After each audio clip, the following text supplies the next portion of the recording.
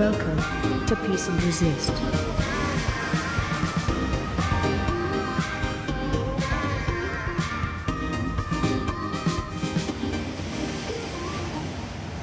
Hey there, Peyton. I'm the Rolling Store Man. I have fireballs to sell you, 5 for $1. What do you think? You want to make some fireballs today? Woo-wee. Oh my god. That's a terrible character. Fireball. Yeah, so you know what I'm talking about. So today, of course, because we're talking about fireballs in Alabama with the Rolling Store Man, we are, of course, talking about John Lewis. And the Rolling Store Man was this awesome character. He was a guy like the ice cream truck driver in Neighborhoods now, where you'd hear his, bell, you'd hear him coming, and you would run out with, your change or whatever, and you'd go out and get some food, a snack, a soda, whatever. And that is one of my first characters and one of my worst characters I've ever created. I love that. But You're you the know ice what? cream man. Yeah, exactly. But you know what? They all had, all the Rolling Store men. You know what they had on their wagon when they'd show up? What's that? They had a sign and it said, "Welcome to Peace and Resist, an activism podcast." I'm Peyton in Louisiana, which are the lands of the Attakapaw, Ishak, the Chitimacha, and the Choctaw peoples. And we have Kedro in Los Angeles. Hey, Kedro. Hey, girl. It's great to see you. And I'm in the lands of the Kizh, the Fernandino Tataviam, and the Chumash, and the Tongva. Peyton, I'm so excited to talk John Lewis with you. Our sources for today, John Lewis's 1999 memoir, Walking with the Wind, and his graphic novel series, March, books 1, 2, and 3. Those are co-authored with Andrew Aiden, and they're illustrated by Nate Powell. They are so unbelievably good. I cannot recommend them enough. He also recently released Run, another graphic novel series, posthumously. I wasn't able to get my hands on it yet, but I cannot wait to read those. I recommend those already without seeing them. I love the idea of graphic novels. I definitely have to look into that. Oh, you would love it, Peyton. Oh, I'm gonna send you for the Libby app that I use for the library to get the free books. I'm gonna show you what I got. Oh, you're gonna trip out on this, and you're gonna love these stories that we're picking up. The people, the names, the events, the history. This is the movement. This is the voting rights movement, the modern voting rights movement. This is where it all started, with this kid in Pike County, Alabama. I am so excited. What do you think? Are you ready? I was born ready. Oh. I'm so excited to finally get into this one. Yes, let's take a walk with John Lewis, huh? There were two primary identifying characteristics about Pike County in the year John was born: poverty and churches. John Robert Lewis was born on February 21st, 1940, near Troy, Alabama, about 50 miles from Montgomery in Pike County. Pike County in this region of Alabama was mostly unchanged geographically for hundreds of years, with each of the communities peppered in between forests, wooded areas, and rolling hills loaded with back roads that tell both haunting and hopeful stories. Just north is hunting grounds in Tennessee. Populating the terrain are oak, hickory, and chestnut trees. Occasionally a creek or stream is calmly flowing nearby, with local populations of deer that have flourished over ages. The county is named after the same man that Pikes Peak in Colorado is named after, though General Zebulon Montgomery Pike never walked the grounds of Pike County, Alabama during his 1800s explorations. Black populations were scarce as of 1821 when Pike County was formally established. Agriculture began to replace ranching, and by the 1850s, 1/5 of Pike County was actually black. All but 10 of the 3,200 black residents were slaves. All but 10. Overwhelmingly, farmers were yeomen, working small to medium patches of land. And a side note here, after the Civil War, a large swath of white farmers actually relocated to Brazil. This led to a type of equity among black and white farmers at the time, with nearly all of them struggling with poverty as sharecroppers. So there were plantation owners as well. They were not nearly the majority of people, and of course they stayed wealthy. So that was your History of Agriculture 101 with Kedro and Peyton. One form of terror that John Lewis grew up around was whitecapping. This was more than an intimidation. It was a direct threat of violence. The targets of whitecapping were black business owners and landowners who would be chased off of their property, often at gunpoint, and that property or land would be seized by the white people committing the terror act. In 1904, whitecapping occurred in Pike County. The Troy Messenger, a newspaper of the time that still runs today, recounted the indictment of 5 Pike County white men who had burned 2 black churches in an act of whitecapping. John Lewis referred to whitecapping as a variation of lynching. Wikipedia, which is, I would assume, likely probably a gentrified version of this. Oh yeah. It says it was a movement among farmers that occurred specifically in the U.S. during the late 19th and early 20th centuries. It was originally a ritualized form of extra-legal actions to enforce community standards, appropriate behavior, and traditional rights. However, as it spread throughout the poorest areas of the rural South after the Civil War, white members operated from economically driven and anti-black biases. States passed laws against it, but whitecapping continued into the early 20th century. And it says, whitecapping is the crime of threatening a person with violence. Ordinarily, members of a minority group are the victims of whitecapping. Yeah. One of the articles I saw, it had whitecaps, and then it compared them to the KKK. Yeah. Exactly. And for John Lewis, he's in Pike County, Alabama, so he's in like a deeply rural part of the South. So he's going to be on that poorer spectrum that you're talking about. He's going to see the extreme sides, hear about the extreme versions of that. And it sounds almost like an attempt at like creating a, what do you call it? A housing association, a homeowners association, which a lot of people already are like, that's a terror group for you. But, You're right. Yeah, my mailbox has to be what color? But, I don't have a home, so what am I talking about? But, really, like, it sounds like it was an attempt at an extreme version of that quickly spoiled itself.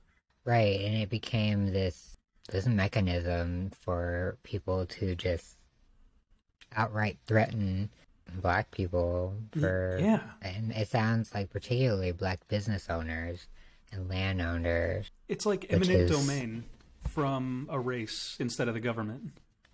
Right. Which is, terrifying. Yeah, it sounds a lot like things we're seeing today.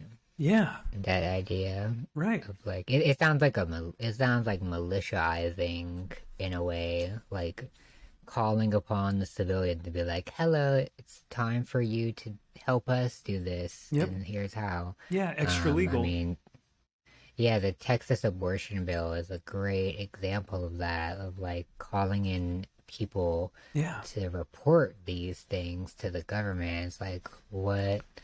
That's terrifying. Yeah, exactly. You're not... you nailed it right there with that comparison. So in 1940, let's set the stage. Here's what's happening. The U.S. was not yet fighting in World War II. CBS demonstrated the first color television, so technology is developing, entertainment is changing. The first freeway in Los Angeles opened, which could be considered a gateway to hell by many people I know. Books written include The Heart is a Lonely Hunter. You didn't like my joke there, huh? Freeways, the first freeway being a gateway to hell? Oh, it's because of traffic and everything. The 405. Oh, the 405. I think SNL has a whole bit about Californians discussing which routes to take with different freeways being suggested constantly, and then it ends up with them staring at the mirror in each other, or staring at each other in the mirror or something. Have you seen that? No? I don't think so, no. You should take the 405 to the 101, take Topanga up to the 118.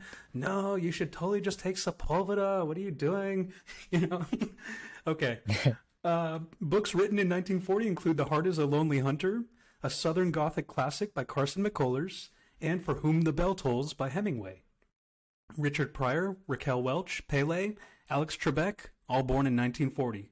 Some heavy hitters. All right. Doesn't register with you. I get it. Yeah.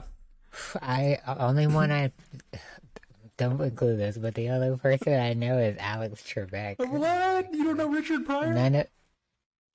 Oh, that sounds familiar. He's like an all-time famous black comedian. And I'm really bad with names. Ooh, look up. You know what a real juicy tidbit is? There's a rumor that I think Richard Pryor fucked Marlon Brando. I think. I don't know if I've ever seen Richard Pryor in any kind of role. Him and Gene Wilder acted together in a lot of comedies in like the 70s, 60s, I think, maybe 80s. Super funny. Hear no evil, see no evil was really funny. I think it was something like that. Oh wow. Okay, we're gonna do some history. Yeah. Yeah, I literally, while you were talking about the books, I was like, you ever heard any of those books?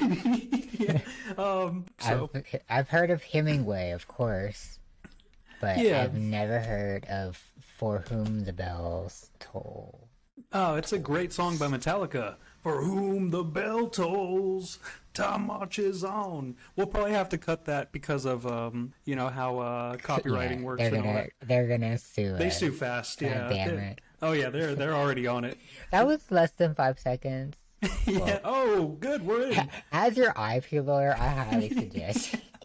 Oh, we're safe. Get out of here, Lars Ulrich. Should I get back to it? Okay. John's mother worshipped the idea of hard work. Willie Mae Carter married Eddie Lewis, and they worked as sharecroppers together. They had 10 children altogether. Ora, Edward, Adolph, William, Ethel, Freddie, Samuel, Henry, Rosa, and John. Is that in order? I'm going to say yes. Prove me In wrong. no particular order. Prove me wrong, audience. Part of growing up I was in just asking, just in case John was the youngest. I don't know. I don't know think- why that would matter. But I don't think he was. I think I put him last for effect. I don't believe he was the youngest overall, but he was younger. I do love the different names of the time. So Yeah, you know, like, Ethel. some of these names we just do not hear anymore. Aura. What's up, Aura? What's up, Ethel? Rosa, Oh, Rosa's clean. so cute. Yeah, we have some Rosas because of the Spanish population in LA. We have some Rosa you're right. action. Yeah, Rosa, Rosalita, Rosalie. There's some good ones. That's beautiful. Yeah, Rosalie's beautiful. I like that one a lot. Part of growing up in Pike County, Alabama, included picking cotton day after day with the burning sun reminding you this will be repeated tomorrow. Rows of cotton with what John described as literally back-breaking labor. At 62 years old, his mother was still working the same fields diligently. It wasn't the labor that bothered him the most. It was the clampdown on growth and upward mobility that gave him the most grief. The redundancy of hard labor with limited results can be numbing. Farmers risk their families' livelihoods during each cycle of planting and harvesting because you're fighting the weather. You're betting on this yield coming through. I've never had to think about, you know, this idea that, like, they cared. They needed stuff to grow, you know? Yeah. Like, it was literally you know, like, they needed it to grow, so they had to really invest in, like, ugh, that must be so stressful. And it was a family effort. You're going to see how that worked. And you're going to trip out on how this broke down economically. It's going to blow your mind. It was this exploitation of labor that created this no way out feeling. By the end of the day's yield, roughly a fifth of a ton of cotton sold for 35 cents per 100 pounds, less than $2 total. This is what John Lewis's parents were actually earning when he was born in 1940. John would argue with his mother that they were essentially working for nothing, breaking even at best, and she would quip back at him that talking against work at all was aggravating and negatively affecting to one's spirit. Spiritual strength was an absolute cornerstone in the character of John Lewis. His mother's strength of spirit is what embodied the civil rights movement to come. To John, for anyone to carry that spirit was to be unbreakable, a spirit that wasn't created but passed across generations. She would repeat a phrase she heard constantly from her grandfather, Frank Carter. Back in slavery times. Ooh, I got a chill saying that. Ooh. Frank Carter was born into slavery, and while his parents did own a small farm in Pike County as of 1880, it was sold for reasons that'll never be known. Maybe whitecapping. You know, we don't know. Like, why would you sell? I mean, yeah. When John's parents met, they quickly fell in love. 1 year later, Shorty and Sugarfoot got married in 1932. That's what they affectionately called each other, Peyton. And though other folks would call them Willie and Buddy, you know, they called each other Shorty and Sugarfoot. It's so cute. In 1936, they had their first child, Ora, and 4 years later, John Lewis was born. So there's our answer in the lineage. He's actually on the older side. Aura. I don't remember hearing that name. That's a very pretty name, Isn't too. it? Yeah. You got a nice aura to you, Aura. And Cadro was never invited back to the John Lewis family home. There were countless times in his life when John drove across the Alabama state line, down the 6-lane highway to go back to his roots and pay tribute to family on special occasions. He would see the changing of times like former farms that had become developments. He'd see familiarity of billboards and the walls of local kudzu covering entire sides of abandoned barns. That's a kind of plant that grows on walls and all over. It kind of like has this ability to grow vertically in all weird ways. And he felt the haunting when passing through Tuskegee. The ideal of Reverend Martin Luther King Jr.'s beloved community constantly guiding him. The beloved community was a core foundation of what John Lewis's social gospel was all about, his iconic good trouble. And interestingly enough, I don't remember reading the words good trouble in this memoir. Wow. Yeah, that iconic phrase that everyone knows, it actually didn't come up necessarily in this memoir directly. It was beloved community, social gospel. That's what's on repeat here. We did move quickly around it though, but this idea of like, spiritual strength really caught me. Yeah. I didn't know how much, I didn't know if we were talking about it again or what, but Plenty. Oh, the stories we're going to talk about marches. We're going to talk about protests. We're going to talk about the violence they faced and the passive resistance by standing up to it and just not reacting, by not following up a punch with a punch, a curse with a curse, and instead practicing this incredible strength of spirit. This is the overlaying principle. It's going to be everything we talk about. I'm so glad you mentioned this. Perfect. Yeah, I can't wait then. Oh. In my head, I'm just like, you're a white person. You just need to let the fucking story be told and not like... No. You know what's cool is John Lewis said, hey, if you want to help and be a part, help out. He was on Stokely Carmichael and others in like the 60s were very much about like black movement, black power, Black Panthers, black, all that, nationalism, black nationalism. John Lewis was like, if you want to help, we need numbers. Like, I don't care what you look right. like. Yeah. So he would say to you, you're awesome. And he'd say, fuck yeah. Maybe not fuck yeah. Fuck yeah, dude. Yeah, exactly. Direct quote right in the book. Yeah. The word poor was not in the Lewis family lexicon growing up. Life itself was a rich experience. The first house he grew up in had a kind of safety bubble around it, in part because of Alabama's geopolitics of the time. That enabled him to value the richness of daily life in his earliest years, to appreciate his family and friends and the impact of community even as a child, but especially later in reflection. And when I say Alabama's geopolitics, it's that there's these little communities peppered out throughout all these wooded areas. And so there's so much forest, so many woodlands, so many like hills and little areas and things like that, right? And so his community was kind of protected from the broader racism around the country and things like that. Yeah, it created a certain style of living for him. And it's interesting that he reflects on like the first 5 years of his life as this romanticized peacefulness. It's very interesting. His parents took a profoundly important step forward when they purchased a house with ample land, about 110 acres of wooded, rolling land, and the highest ceilings young John had ever seen. He makes a point to describe the Alabama heat and the Alabama sun again and again, with good reason. And Peyton, you're going to read a quote from To Kill a Mockingbird for us, if you don't mind. Before that, I would like to comment on the sun. I imagine it's similar, here in Louisiana like it was back then. Recently I went to the beach and I was dumbfounded by the fact that sitting on the beach had like a 2-point lower heat index than like just walk out of my door into my yard. I don't know, that was just crazy to me. I expected the beach with like the sand and like the water and all that to be pretty potent, like via blistering, the sun. huh? Yeah, but no, it's the South is just so humid and so hot.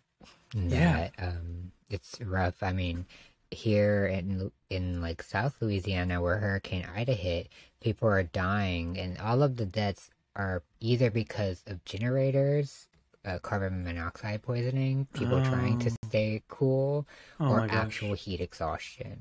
Jeez, that's terrible.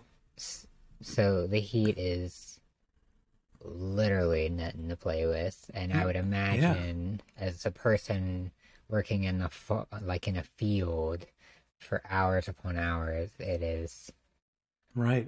just as rough, Exactly. if Just beating not down on worse. you relentlessly. That sun. Yeah, Oh, and when was the air condition invented? Like, did they were they able to go into the air condition, no. after their 12 hours of work? I can tell Like, you the first modern air conditioner was invented in 1902, but that was in New York, and I doubt they made it down to the South right. like that. They surely weren't in rural Alabama, probably a Right, good till the 1950s at right. least. Honestly, I'm thinking a block God. of ice in the house with like a fan or something. Yeah. I wonder if you don't have air conditioning, if your body is like somehow used to the idea of the heat, but oh my God, that sounds really unappealing to I say think the the least. body Like can that sounds adapt. Yeah, I think you have something where the right. body can adapt and you can toughen up, but then we also would never shy away from comfort. Like Right. naturally I would we be would drift towards comfort. distraught. Yeah. Yeah. Yeah, if it's like, It hey, would be rough. yeah, it's like you live in the sun, like you're saying, you build that up in the south, and then you suddenly are in like an air conditioned place, and you have the option of tenting outside. You're gonna take the air conditioning, probably. It's Right. yeah, But still. there might be one weirdo like me who tries to be opposite, play opposite day, but Oof. yeah, jeez. And so this is gonna be a quote that Peyton's gonna read from To Kill a Mockingbird. Bony mules hitched to Hoover carts flicked flies in the sweltering shade of the live oaks on the square. Men's stiff collars wilted by 9 in the morning. Ladies bathed before noon after their 3 o'clock naps, and nightfall were like soft tea cakes with frostings of sweat and sweet talcum. Mm. So yeah, that sounds like the collars, wilting from the sweat. Ladies having to bathe like 8 times a day just from the ridiculous heat. Yeah, it sounds like Alabama. It makes sense why it's regarded as having the worst heat in the nation. It's legends like this. Yeah, and it's hot at night too, so that's Ugh. even, Oof. it's like, Yeah, we get some of that in Los Angeles, but it's a different kind of heat. The soundtrack for the Lewis family in the 1940s included gospel radio megastars Pilgrim Travelers, the Soul Stirrers, the Five Blind Boys of Mississippi. What do you think? Do you spin any of these records ever? oof, it's been a while. Yeah, sometimes I get down with the Pilgrim Travelers if I really want to get funky and really break a beat and just dance my heart out, dance my chubby little heart out. Then I might throw in some Pilgrim Travelers and get weird.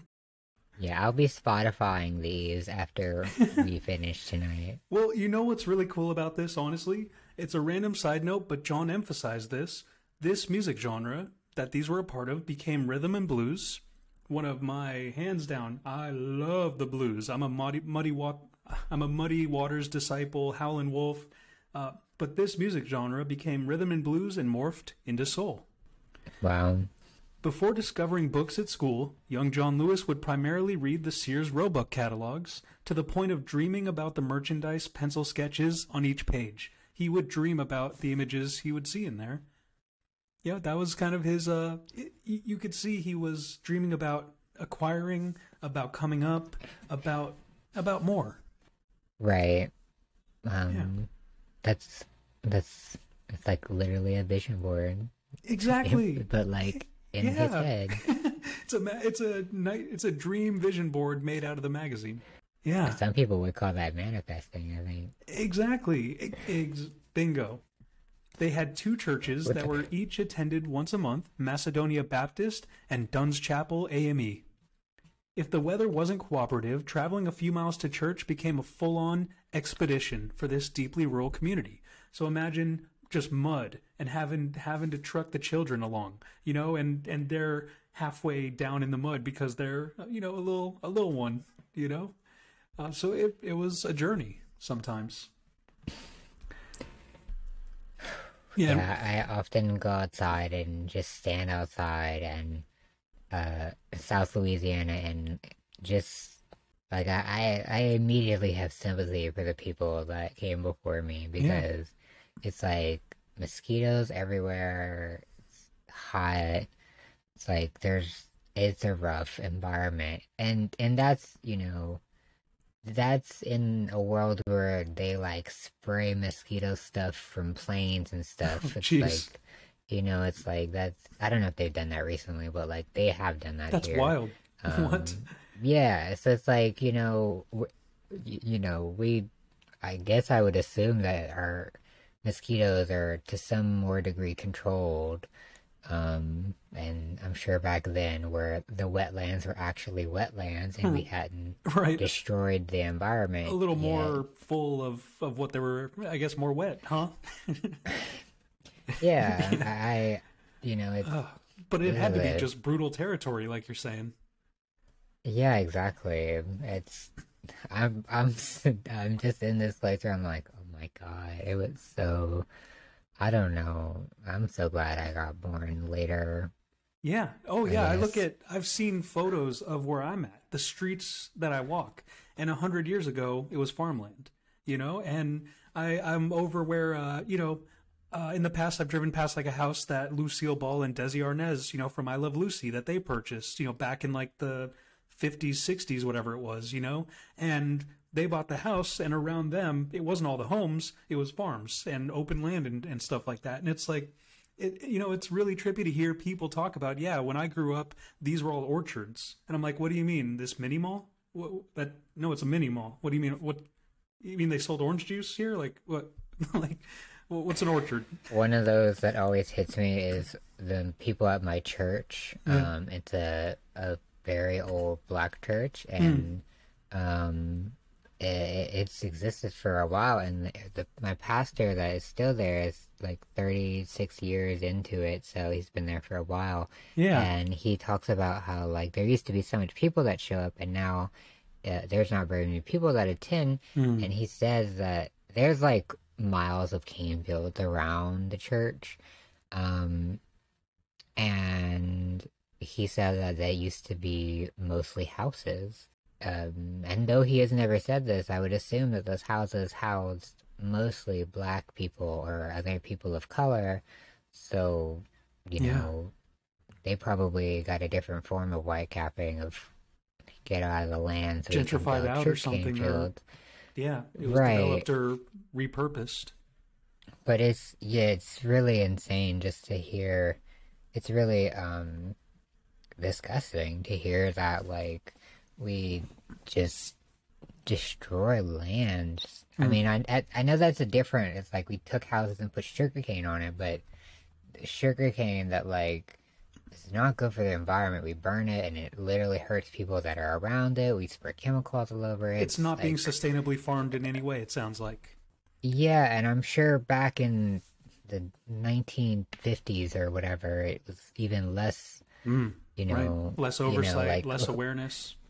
yeah, and like who took care of the Yeah. fields? Probably, you know Yeah. what I mean? It's And like and it's isn't the point of just sustainability about co-joining nature and people, to where if you remove people for the sake of farming, isn't that kind of a little bit not the point of sustainability, because it's about people and environment together, not one or the other? So, yes, I like, feel like while AI and stuff like that is very helpful in like sustainable farming and whatnot, I do agree that like the point of it is like to connect with your food source and like connect with these things that we're so disconnected from nowadays. yeah. Like where our meat comes from. It's like we don't even know. It's probably some abused meat though. Well, Um, supposedly, Impossible is those Impossible meats. They're bringing out like chicken nuggets soon and all that. And like the CEO was like, we're at It's like it's not about the fact that we're launching chicken nuggets. It's the fact that we're at an inflection point where people are actively saying they want food they want meat based in plants over like this iconic animal. you know, and that was like almost his exact quote. And it's like, dang, that stuck with me. Like, okay, I think there's some positivity for you, that there's a movement in itself with food culture. Absolutely. I Yeah. personally think that a lot of our societal issues are stemming from this idea that our food is so abused. Like, if our food source is tainted with trauma, and I don't know how it's expected for us to not be in that same place. You're not the only person who's mentioned that to me recently, and I know you brought that up before, and I love this conversation, and we got to keep this going in another and like we got to really like have a deep dive into this, and maybe we'll talk about a food scientist or something to really open that conversation up more, because I want to hear all your takes. If anyone out there wants environmentalism knowledge, things like that, Peyton is on the way up. Keep an eye on her. Follow her on Twitter. Look out, because she is a part of this future movement, this food culture movement. I consider you absolutely a part of this, because you're very much, if nothing else, and you are a lot else. You're starting an organization. You're doing, but what I'm saying is, you are, with everything else, you're also a philosopher in ways. You have ideas, and you're very actively thinking about solutions to these things, and I respect the hell out of that. It's very invigorating too, for me. I appreciate that. I Yeah. recently decided that I think I want my minor to be in food insecurity. Ooh, And I get feel it, girl. like this conversation is making me be like, yeah, that is exactly what I want to do. Yeah, get him. I punched my headphones, but get him. Young John loved church. The excursions were a joy. The Sunday best clothing was a delight.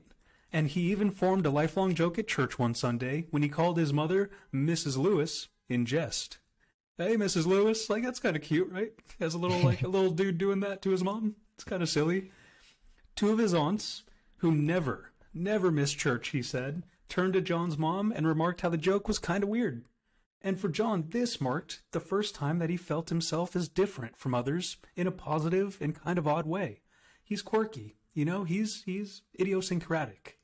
Yeah, when you have that moment of like, I am a being, I am an individual, and I can do that. That's Peyton can a see I have powerful my hand up feeling. right now. Yeah. Yep, you already know, Peyton. You know me. We've talked for several hours at this point. Yeah, I think you can. I think we got a little. Maybe we both got a little bit of something, something. Agreed. The music and spirit from every person in church, regardless of social class or strife, uplifted John, and the improvisational nature of his pastors was so inspiring.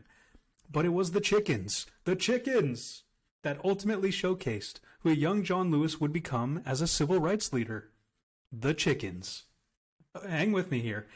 Okay, the absolute purity, the unmitigated innocence of the chickens compared to the other animals on the family's farm is what drew John to them. In them, he saw defenseless creatures that demonstrated grace over weakness. The rest of his family saw stupid birds, but at 5 years old, John recognized their outcast status and bonded with them as he oversaw their care. All 60 of those chickens. Looking back, he recognizes how he learned from this patience, diligence, discipline. And of course, his family thought he was weird, right? Idiosyncratic, quirky John here. He preached to the chickens nightly. Big Bell and Lil Pullet were two names of his chickens. And I think it was Lil Pullet that was his. No, okay, I think it was Big Bell that was his favorite. And I think Lil Pullet got stuck in a well for 5 days. And they finally lowered a basket down for the bird with some breadcrumbs, and the bird just hopped in and they saved it. Oh my god. Yeah, Big Bell and Lil Pullet with Lil John. So John Lewis, who jokingly called his mom Mrs. Lewis, became known to the family as Preacher, because he's preaching to the chickens. And so this is not like the graphic novel Preacher, the show with Dominic Cooper with all the vampires and stuff. This is a normal preacher. I love that he started preaching so early. Yeah. My pastor said that he started preaching at 5 years old too. So it's like, Yeah. I guess when you got it, you got it. That's so cool. The parallel. Oh, it's just in his bones. I mean, I don't know if he was preaching to chickens or people. I'm sure it was a combination as well, but, Yeah. Hey, that's just funny. It's cool to think of other people in that same vein with that same passion that, like you said, they got it. At 6 years old, John shifted to working in the fields, and so the joy that preacher got from caring for the chickens was ultimately replaced with the daily grind of survival. And you had talked about the farming and all that took. This is where we're going to talk about the family farm and what it took to run it. Black farm owners in 1950s Alabama knew nothing better than cotton. The tedious, grinding, monotonous rhythm of cotton, as John describes it. The seasons turned, and by age 12, John was working the plow solo.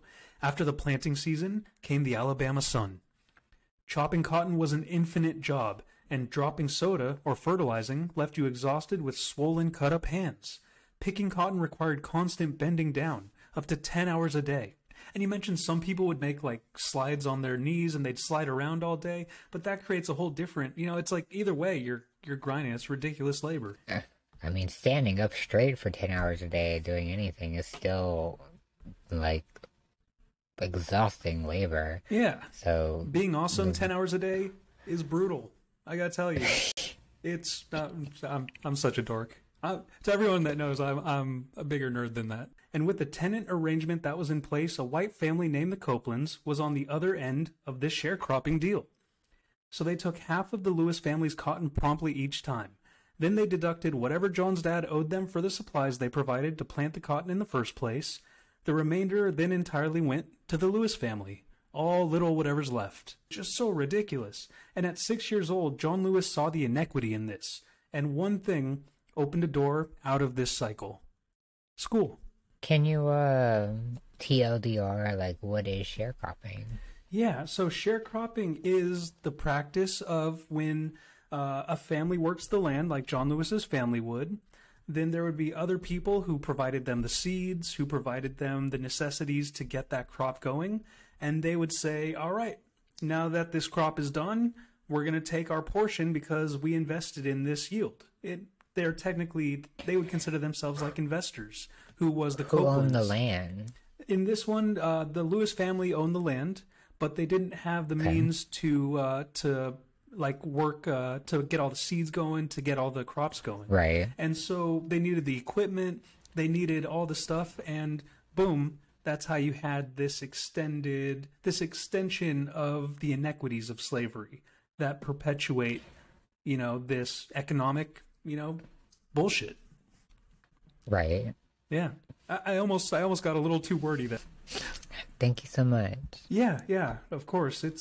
It frustrates me that this happened, and I mean, it's set us back as a country so much, and so many generations of incredible people are being held back by these historical systems, and it frustrates me, but it lets me know that we can fix it for the current and future, and that's what keeps me from being only upset about it.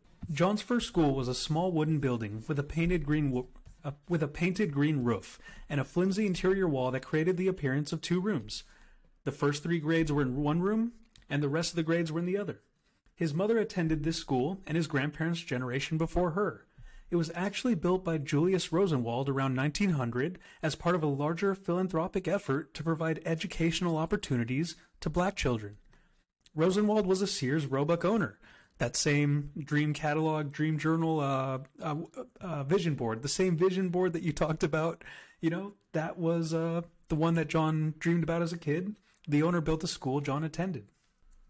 So it wasn't all bad. There were some people out there who were doing some cool things, And I mean in terms of crossing the racial lines and philanthropy and things like that. Right, that is cool. Thanks. Yeah, at least there was one. We can count one at least that had, the right side of history on their mind. The classroom had an Alabama flag, which a young John found majestic, but no American flag, which he found kind of weird. Families provided the school supplies. There was no funding except for just enough to pay their teacher, one teacher who taught all the grades. John was a sloppy writer. And I remember reading one time, Peyton, that some really intelligent people write poorly because their hands don't keep up with their brain. Yeah, but John did love every aspect of school. He really did, and learning to write was a thrilling experience for him. He was shy and self-conscious until he began a presentation. Then he felt connected to his audience, and he felt the same comfort he had when preaching to his chickens. Oh, Lil Bell, what is it? Lil Pullet and Big Bell? I already forgot. Third grade is when John Lewis learned the names and stories of Joe Louis, Booker T. Washington, Mary McLeod Bethune, and George Washington Carver. His first field trip out of Pike County was to the Tuskegee Institute to witness a laboratory like George Washington Carver had experimented in. And George Washington Carver is known as like inventing peanut butter. He invented so much. It's insane. He did so. He was a busy guy, pretty busy. The influence beyond Pike County was taking hold. Home always stayed close to John over time, too. The pull of home and the appeal of the world were like two parallel tracks that coexisted cleanly within him. Troy, Alabama was a town that always knew how to fight. When the town was founded in the 1830s, they immediately got to work on building a jail. After Abraham Lincoln was assassinated in April of 1865, a local business owner made a white marble monument that was dedicated to the assassin, John Wilkes Booth. It stayed up at that business owner's front yard until he died, and I think it moved to the cemetery with him after that. And John Lewis wrote his memoir in the late 90s when the Confederate flags were still big in Troy, Alabama. Wow. Right? I never thought about people idolizing John Wilkes Booth. It's a weird one to choose. Out of all the... You had a lot of options here. But I mean, if you're that racist, it's like... I mean, white marble is an expensive material. It's like, that's way too much commitment. A lot of commitment. It's like, he's a real tryhard in the worst of ways. Also, he's like a racist douchebag, probably. But, but a real tryhard, that's what I'm upset about. Almost definitely, I feel like it's safe to say. At Bird's Drugs, the local pharmacy, young John could buy a hand-mixed Coca-Cola like anyone else, but black people were strictly forbidden from sitting at the tables or up at the counters. A bench outside of the drugstore was his makeshift hangout spot. Other memories linger with John as he matured in Troy. The bathroom, marked white, was remarkably clean, while the bathroom for black people was a decrepit and disgusting place. The difference in quality and sanitation between the two water fountains. Chrome versus rust. The public library, a vehicle to worlds beyond Troy, which did not allow black people in. That one hurt John so much because reading was his favorite part of school. To bar black people from a library is like the most telling version of like nailed it. You nailed it, girl. Segregation or whatever. We're afraid you're gonna be smarter than us. Yeah, exactly. It's like wow. No, you can't read. We're scared of that. Like what? Yeah, it's remarkable in its stupidity, isn't it? And hatred. Yeah. And hatred, absolutely. This journey is going to be a trip, Peyton. There is a lot to come. Oh, get ready, girl. This whole movement, it's almost thrilling isn't the right word. It's captivating, and I can't wait to share some of this with you as well. I wish I had like a civil rights timeline in front of me. I'm like, is this in the time of separate but equal? We're gonna get to that. Before that, we're literally getting to that. No, you always do this. You always nail it. You know my scripts. You know like the history enough. I didn't even read it. You didn't. You know references. Like synchronicity. I love it. Oh, and you're just in tune. That's why I hype you up so much. You really are a great thinker. Your mind is just remarkable. I can't wait to do that food episode with you on food science. But. Yes. So there was Love Street, which had a couple blocks of black-owned businesses like a barber shop and a beauty parlor. Love Street was named after the eccentric local character from the 1830s, Anne Dowdell Love, who Anne Dowdell Love is phenomenal, wild character.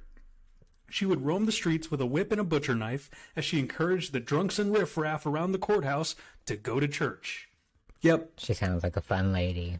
Honestly, might be my best friend in town if I was there. Like, yeah, the eccentrics intrigue me.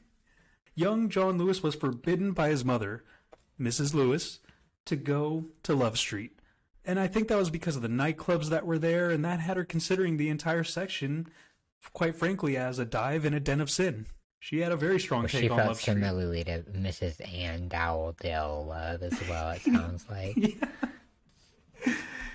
As the 1950s progressed, John became more aware of... I was going to say, it sounds like bourbon. Like what I know about bourbon. Bourbon like Street? This idea.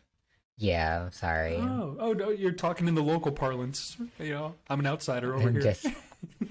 I forget that there is... And it's Love Street, which is even more telling. Yeah, Love Street. Yo, it's... Yeah. I expect bad things there. Occur. Yeah. Don't go to Love Street, and avoid, whatever you do, avoid Universal Peace Avenue. Right. I thought my joke was funnier than that. Damn, I'm going to keep working. I'm going to make you laugh. It wasn't a good joke. You're right. I need to do better. As the 1950s progressed, John became more aware of the rest of the U.S. as relatives and siblings made their way back to Pike County from places like Detroit and Newark. Ah, the vast and mythical land of Newark. Where is Newark? New Jersey. Oh, I should have known that. Yeah, that's when I should have known. The mythical lands of New Jersey. But up north, there was a certain allure to it, right? John began to dream more about the equality and equity northern states appeared to provide, like white and black children in the same schools. And we're making our way towards what you had mentioned, with separate but equal. We're on our way there. At about 9 years old, the concept of moving north became something of an obsession. Oh, real quick, there's a great story of young John Lewis. He's 9 years old, right, Peyton? And oh my gosh, okay, this is so adorable. And it's telling. You used the word telling earlier for a different reference to the library and keeping black people out. This one too. John Lewis goes into the woods with his cousin, and the two of them are out there with a saw. And they're intent on finding a big-ass tree to cut down so they can make a bus and ride the hell out of Alabama. Wow. It's such a good story. I don't know. I love that one. I mean, that's really upsetting that he felt like he needed to leave Alabama, but I guess I really appreciate that at least he was in a space where he was able to have an imagination still and like have that kind of fun through it all. Yeah. I guess. Yeah, you nailed it with the imagination, that ability to dream.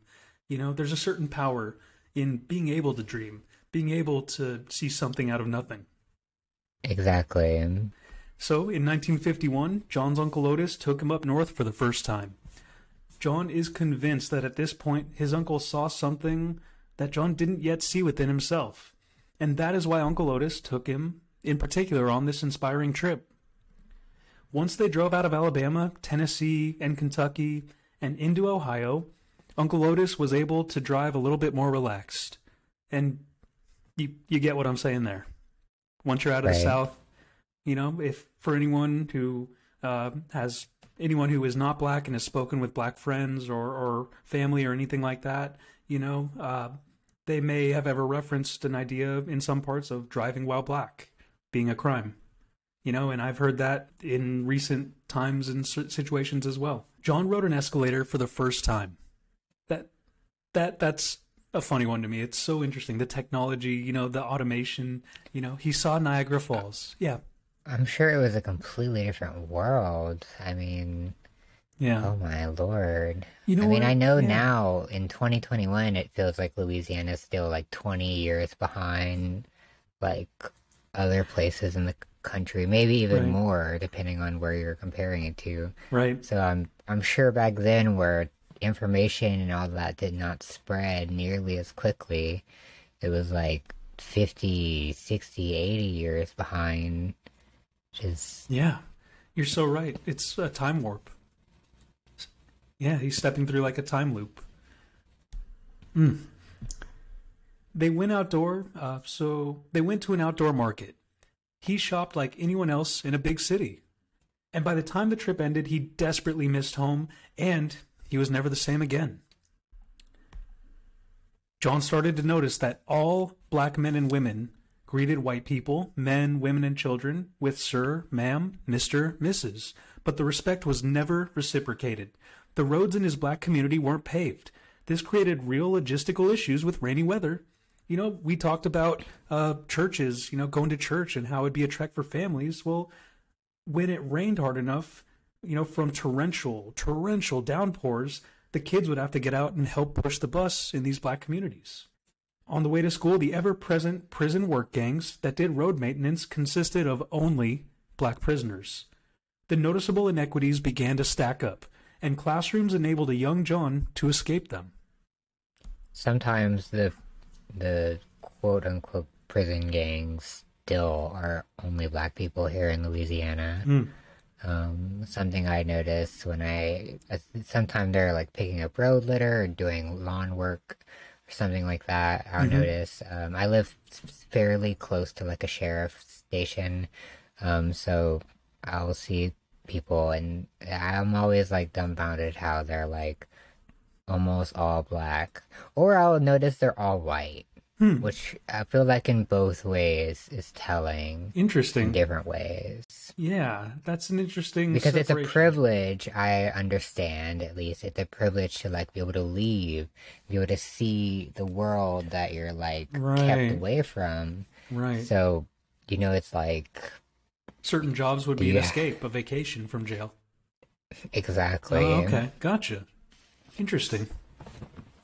Yeah, I really didn't think that far with it. That's a really good point. I mean, it just speaks to how like the systems of slavery have just shifted from like slowly, or maybe not even that slowly, but like it has just pivoted to like the prison industrial complex. Now that white capping is not as acceptable, though I feel like it probably does still happen in a different form without, I guess, the legal backup that it had, as I understand back then.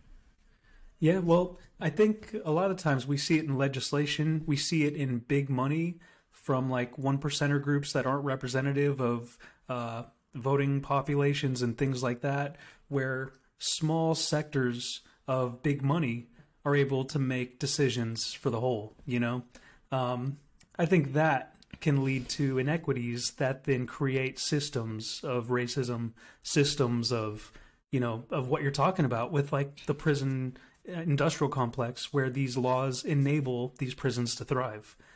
Things like that, and it's big Absolutely. Money from big groups that support very extreme ideas, on typically right now we're seeing it on the far right, where I think it's like the Heritage Foundation, something like that, this extreme group, and they're like behind a huge part of the voting rights push and other things and they're giving scripts to people on here's how you do this in the state, and they're funding a ton of it, and we'll get into voting rights stuff aplenty later. Ooh, it's going to be good when we do talk about it, Peyton.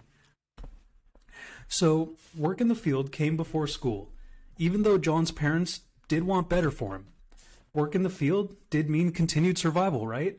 But he began to hide from his parents in the morning so he could race to the school bus before his parents could force him to work the land. His father would scold him, but never whipped him, demanded that he not skip working the field again, and then John would do it again. He was meant for something else.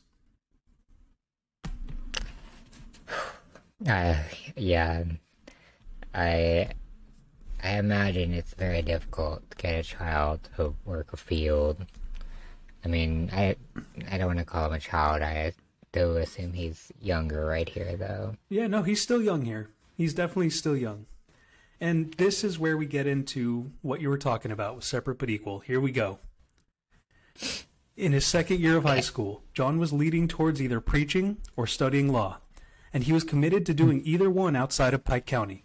He began reading black journals and writings from around the country in his school library. He read a 1954 Supreme Court decision that completely rocked his world. Brown versus the Board of Education. Separate but equal was unconstitutional. It wasn't a flip switch where suddenly every segregationist respected the change of law. We know that's not the case. Instead, dreams of integration were dashed by Alabama politicians calling the day Brown versus the Board of Education was decided as Black Monday. White citizens' councils who comprised of Ku Klux Klan members with suits instead of hoods, began to emerge in nearby states to fight the Supreme Court ruling. KKK marches and midnight cross burnings were being reported all across Alabama. Stories outside of Pike County told of horrific beatings and abuses that couldn't easily be verified with how slowly news traveled compared to now. And that, for me, the slowness of that news travel just adds to the terror in so many ways. Yeah, totally. Yeah. It creates almost this, I'm not saying it was false, but this mythology around the reality. It's like a hat on a hat, right. But a dragon on a dragon, you know? It's right, it's a warped perception. Yeah. It gets wild, but there's so much hope in between all this. One Sunday morning in 1955, the voice of a young minister from Atlanta broke through the radio John was listening to. A strong, deep, rhythmic cadence that was entrancing and in a style of Baptist whooping. The cadence was mesmerizing, and at the end of the sermon, John Lewis finally heard the name Martin Luther King, Jr. This sermon was Paul's letter to the American Christians. The streets of Montgomery, Alabama required focus and action on the present racial injustice, not just a focus on getting to heaven. This minister was speaking a social gospel, a method to act now to improve the lives of so many, instead of applying a passive acceptance that every minister before would focus on. Social gospel is a beautiful phrase. Isn't it? And Good Trouble doesn't really show up in this memoir. Social gospel does over and over. Yes. I'm so glad you picked up on that. Yes, it's so... I agree. It also is like bringing me back to my church, or not my church, but the church I attend, because I mean, there's an altar prayer that they do like every sermon where they pray for like healing and stuff, but usually they also mention like we pray for the government, and they don't mention like anyone's name or anything like that. It's literally usually that phrase, like we pray for the government. Yeah. We pray for jails, we pray for people in prison, we pray for all of these things. It's like it's their form of the social gospel. Yeah. And trying to pray. I love it. For things. Let's start with rather this. Than just Let's start with this idea and let this be the spark that creates your version of change for this. Something like right. that. Yeah, no, I remember that from my time, way back before when I would attend churches a long while ago now. But I remember that, and that was something that stood out to me, and something that really drew me in was that action, that active want to help.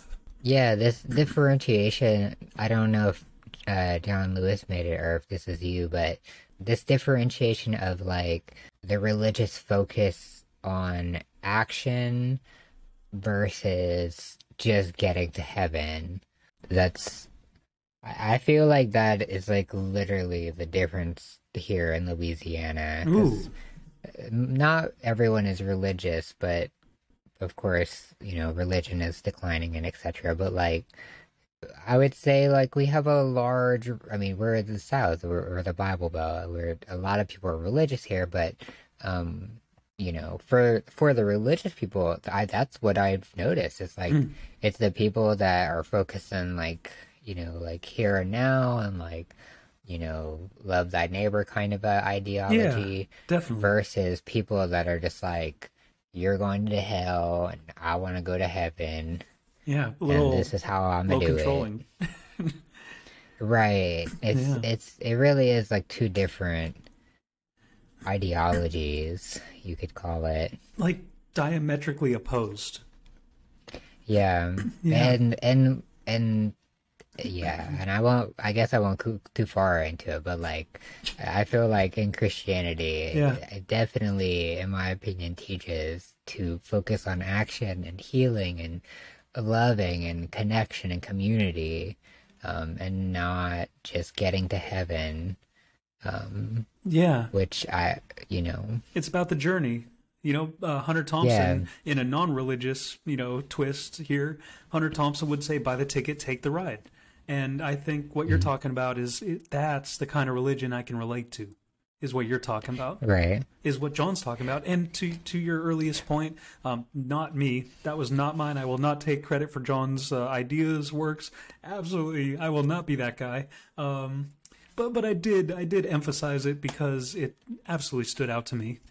Yeah, that's why I brought it up. It obviously was something that was differentiated enough that you picked up on it. So it's like, oh yeah, and that's what fucking religion is all about. Oh yeah, that's my I love that. That's my wrap up on that. I love that. Perfect. If your religion ain't teaching this, then there's a problem in it. I love it with a little bit of style, a little bit of flair on it. That's what fucking religion's all about.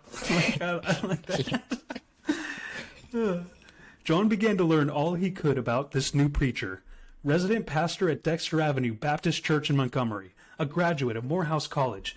John wanted to follow in Reverend King's footsteps by attending Morehouse College now. He was drawn in by the gravity of Dr. King, like so many others at the time. But John Lewis didn't know that he was developing his own magnetism that would help bring them together.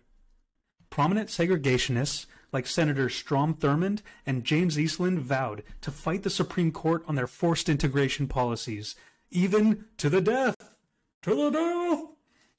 Extremist language from conservative politicians is not new. It's so stupid. It's so tired. Oh.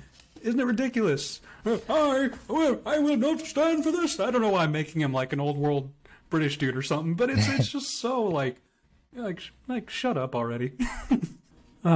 I'm like, do y'all care this much about anything else besides black people?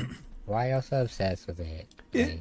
Well, I mean, in a lot of situations, we know why, but it's like they feel inadequate. But like, God bless, focus on yourself. Yeah, it's really it's like you said it earlier with the library thing. It's just so telling. It's like it's this reflecting. It's I forget what it's called, but when you're putting it on somebody else, Projecting, thank you. It's absolute projection. It's that kind of thing, and it's projection to the point of sickening the country. Like it's like you're poisoning our well of opportunity, of coming together.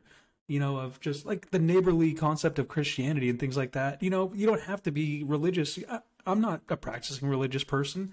I still have religious friends who let me know religion is still a good thing, number one. And number two, like, I can be their friend too and not be practicing and still be a decent person and believe in the same ideals.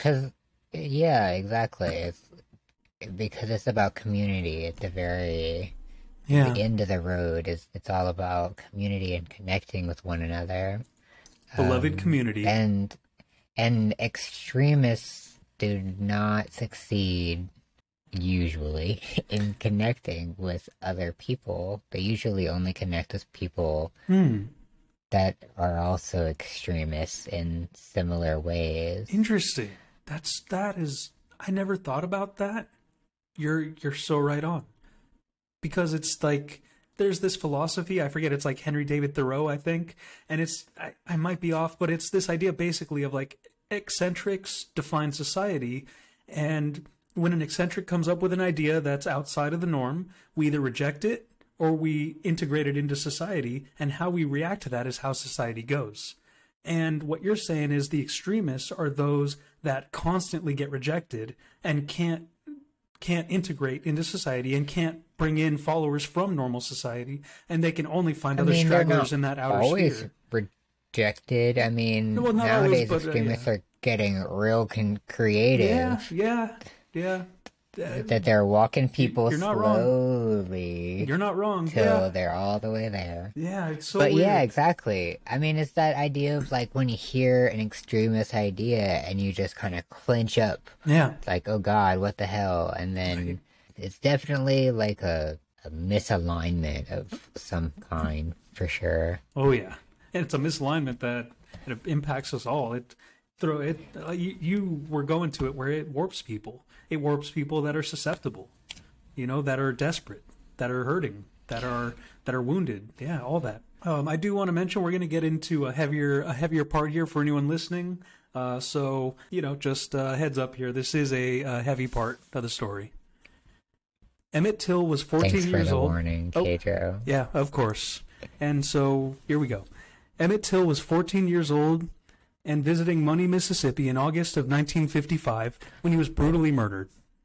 Complimenting a white woman was all it took, and this tragedy shaped John Lewis because he understood that Emmett Till could have been him.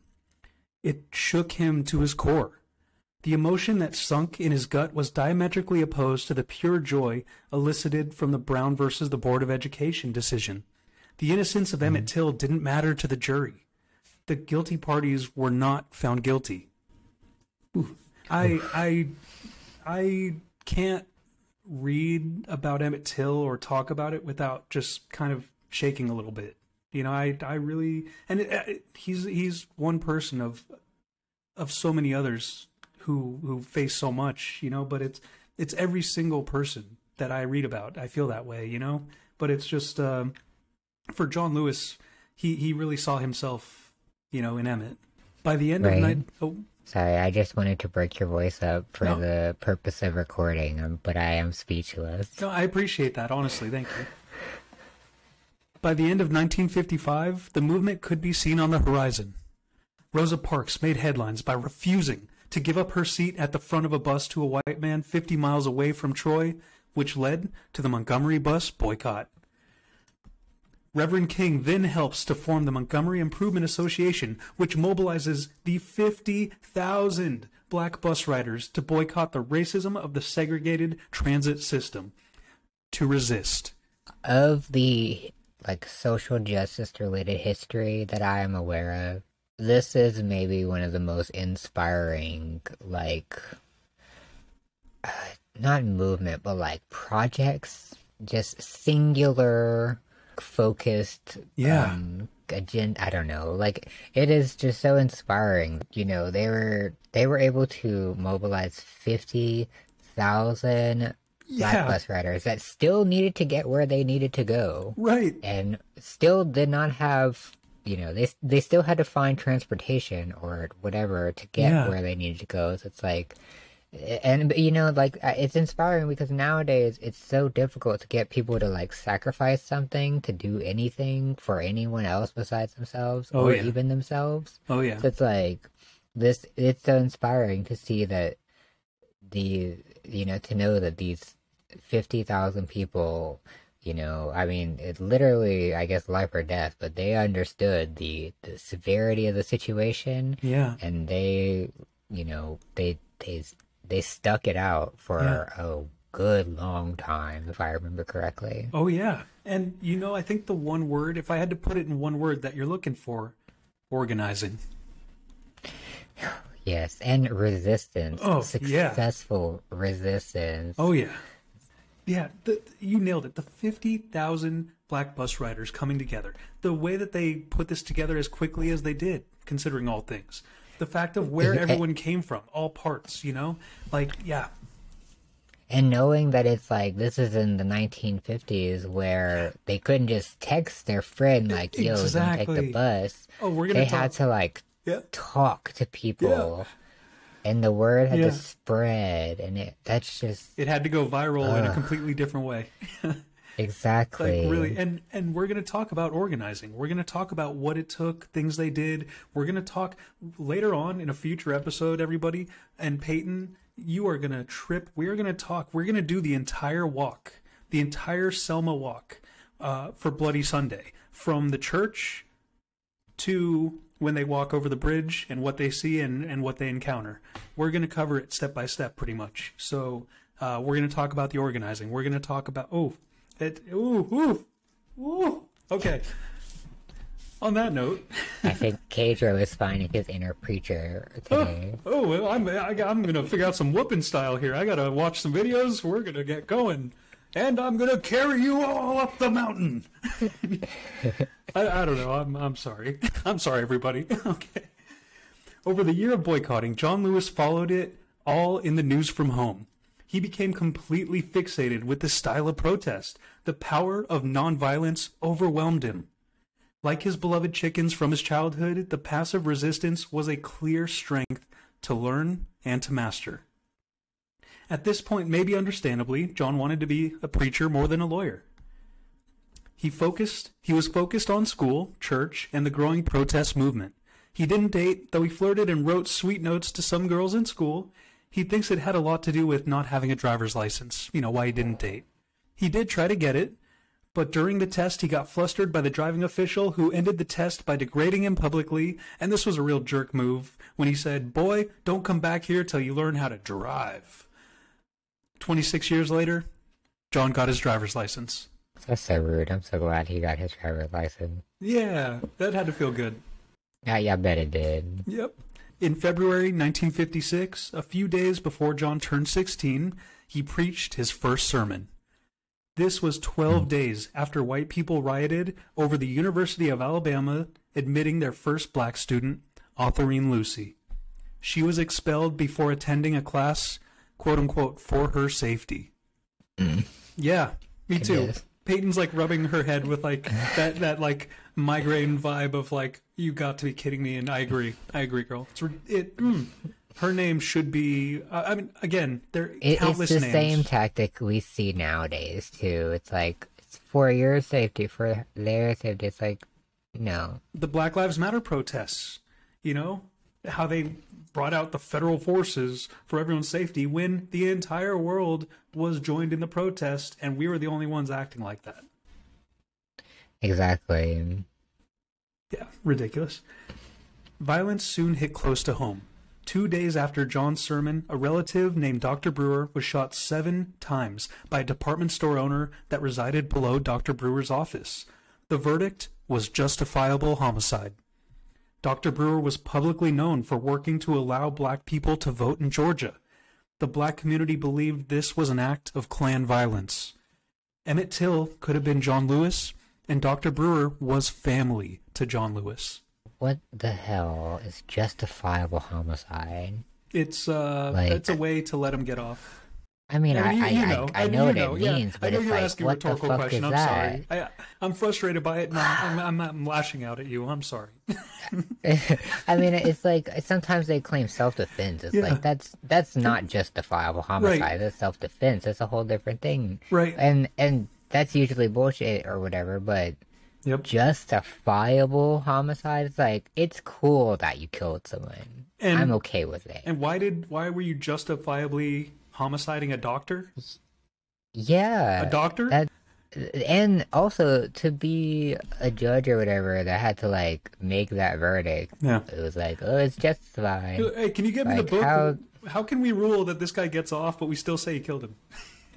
Yeah, exactly. Just how even can you respect yourself and your practice after that? Well, when it's a coordinated effort, and when it's a system that fuels inequity, and you already know. You already know, girl. I'm throwing a lot of girls today. I got some spice. In 1957, John Lewis was accepted to American Baptist College. He was ready to leave Pike County. George Wallace, who was, I believe he was the Alabama governor or running for Alabama governor. He's just a longtime Southern politician, a longtime divisive character, I'll say. He ran a racially charged campaign against Alabama's Attorney General John Patterson, and that ultimately inspired John Lewis to send $1.50, about $15 today, to join the NAACP. He proudly carried his blue and white membership card until it crumbled to pieces over time. And that's where we'll pick back up next time with part 2 of our walk with John Lewis. Oof. When I joined the NAACP, I think I paid more than $15. Oh, snap. So they raised their dues, technically. No, I was happy to donate the money to the org, but... That's awesome. But, I don't know if my membership is still active, but, yeah. No, but yeah. That's so cool. Honestly, it's cool because, like, it's the kind of thing with John Lewis where we think these groups are like some kind of closed society. It's like, no, just go talk to the folks in the group and ask, how can I be a part of this if you want to be involved? You will never know if you don't ask. Exactly. Yeah. Yeah. Well, Peyton, thanks for joining me on this. Yeah, what's up? I was just gonna say my general takeaways are, I feel like I remind myself of this way too often, I guess my brain tries to forget it because it's so sad to me, but I consistently remind myself that this is the exact same thing happening right now. I Yeah. mean, it like literally exactly. They don't even use different words all of the same time. You know what I Isn't mean? it It's like ridiculous? this, it, and They're able to be you that know, lazy with this racism and with this repetitious inequity, you know? It's absurd. Yeah. it's also like just enraging because it's like y'all been trying to do this for, you know, since at least this time period, the 70s, 60 years, Yeah. the same exact way, and it hasn't, it succeeded in some ways, but it hasn't overall succeeded. So it's like, why just give up? Cuz we're not It's cuz not we won't. working. Yeah, we're not giving up. Yeah. Exactly. Yeah. No, I agree I so mean, much. Yeah. I Einstein, if I recall, defined insanity by doing the same thing over and over again right. and expecting a different outcome. It's Yeah. like, you Yeah, no, gotta find a new way to be racist, at least. yeah, Come if on. y'all are going to continue to act that way, you're going to get the same result. You're going to the version of your hell that you believe in. Exactly. Yep. Oh, wow. Well, Peyton, again, just thanks for joining me on this. What a trip. But where can all the good people find you? It was an honor to be here with you, Pedro. I can't wait to dig more into John Lewis and um yeah. Yeah. People can find me on Twitter at Peyton Rose LA. Um yeah, and where can people find you, Pedro? You know, I haven't been on Twitter for so long. I've taken just extended and surprise, like just mental health, personal health breaks from it. I just haven't been needing the social media right now with just my busy life. But I'll be back on there at Voting Info HQ soon, definitely. And yeah, votinginfohq.com. Please check it out. There's a lot more on the way. And just thanks for rolling with me. This was a nice long episode, but the journey, it's so important to know where he came from, you know? I think that knowing where John comes from, it tells us where the movement comes from in a lot of ways. His story is that of many. That's exactly why I'm so excited to learn more about him and other people like him because obviously we didn't get taught this in school for very strategic reasons, and Hmm. it's important to know. I mean, if we're gonna, I personally would like to build a career doing this kind of work, so it's like I need to know how it was done before me, so I can We're going to talk respect that. organizing. We're going to talk voting empowerment. We're going to talk about fighting for equality. We're going to talk about all these good things. We're going to talk about strategery. I can't wait. And I would like to invite our listeners to go to native-land.ca to find out the indigenous lands that you reside on. Yeah, check it out. It's really great. Agreed. And to everyone, practice your peace Thank you for listening. and keep on resisting. Ooh, do you think anyone picked up on the thing with the fireballs and how he sold goods to young John Lewis? Did I explain that enough? No, probably not, huh? The fireballs were like those little balls of kerosene that you just throw in the air. You did not explain that, no.